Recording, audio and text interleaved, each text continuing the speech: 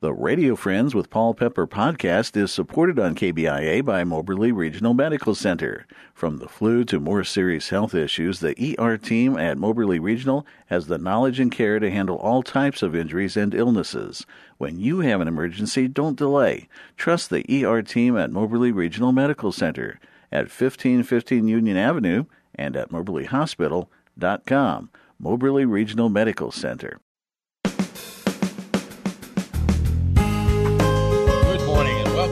Friends, on Tuesday, July the 22nd, we've got a very special guest with us today, Rick Baker. And Rick is a flight paramedic with University Hospital. Yes. You're part of the staff for life. You're also part of the Global First Responders. You were on this program about a month and a half, 2 months ago. Yes. With Adam Beckett. Just before you left for Jordan to help Syrian refugees. Yes. And I was so fascinated and impressed by what you were going to do. I wanted you to come back and share that story with us. So you've been back several weeks now. Yes. How did that go? It was a very eye-opening experience. This was my 12th trip, so I thought I was prepared for some of the things that I was going to see, and in a lot of ways I was. But as an American, I'm woefully undereducated on the Middle East, the geography, the politics, the history, the religions there. So I got quite an education while I was going and helping. Totally different world. Very much so. What surprised you the most?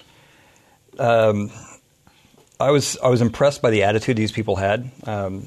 As an example, here's one of the tent cities that we worked in.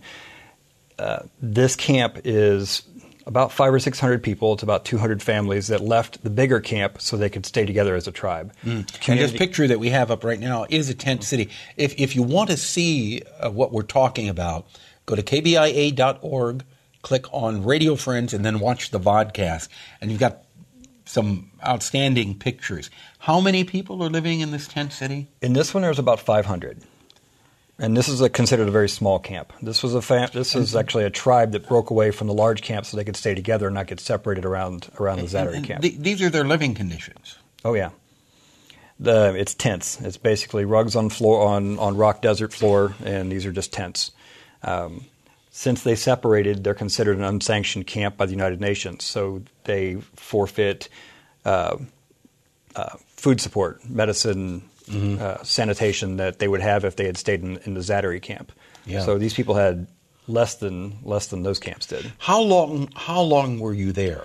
We were there 10 days. And you were in Jordan? Yes, we were in Jordan. Helping Syrian refugees? Yeah. We were about 5 miles from the Syrian border several days while we were there working in different camps. You came in with some statistics here.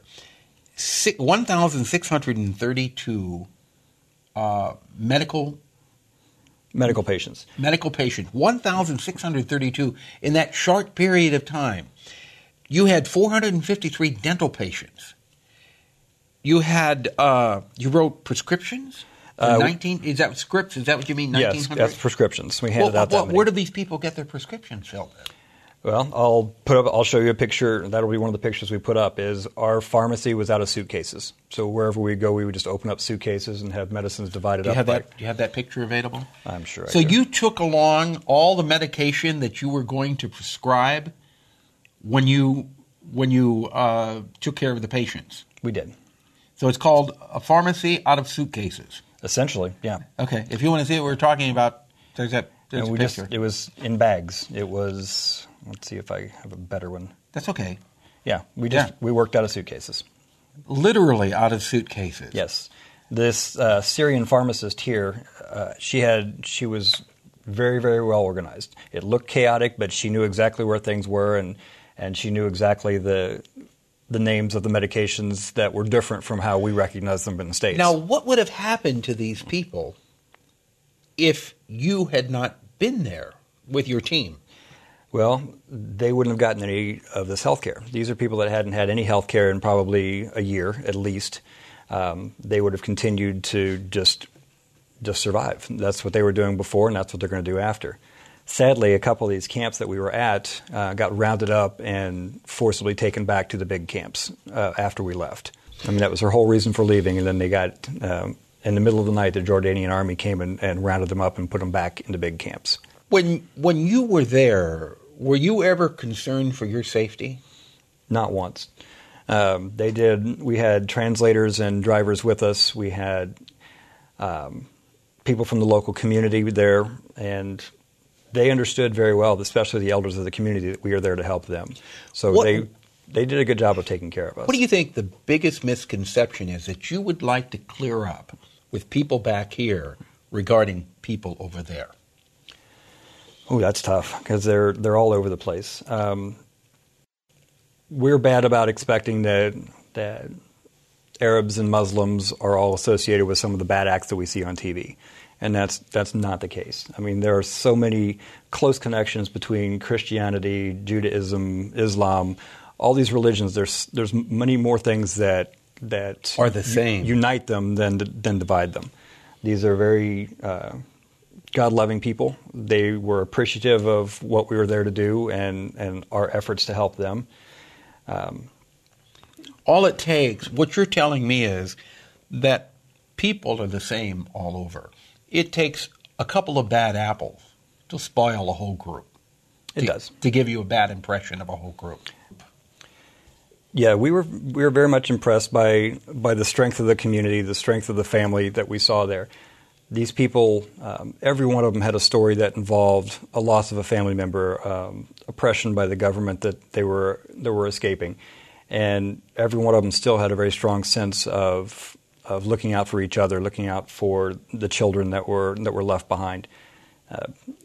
It's very patriarchal. So as the morning would start, we would have the elders of the group or the elders of the family come and present who they wanted to be seen and when they wanted to be seen and that kind of thing. And the only real issue we ever had was controlling and letting them know everybody's going to get seen. So it doesn't have to be the rush. Right. They felt such an urgency to get seen, and we wanted to make sure that they all knew they were going to get seen. And the language barrier kind of prohibited that at times. But when you left and you were on your way back home, did you feel a sense of fulfillment? In a small sense. More likely most everybody felt that not nearly enough is being done. We wanted to go back and do more, right from the moment we left. Yeah. It was depressing to realize that these people that left their homes, left their communities, and came to a tent city and then wanted to leave even that so they could be together are being forced back in. You've got to realize also that you did so much good. You helped so many people, and you've got to carry that with you. You will be traveling to Haiti later on this year for another one? Yes, the Global First Responder site that Adam started, one of our things is promoting future trips. Okay. So I'm going to Haiti in September. Adam's taking a team to Ethiopia in November. Okay. And we'll keep in touch with you and have you come back again. Okay. All right. Bye-bye.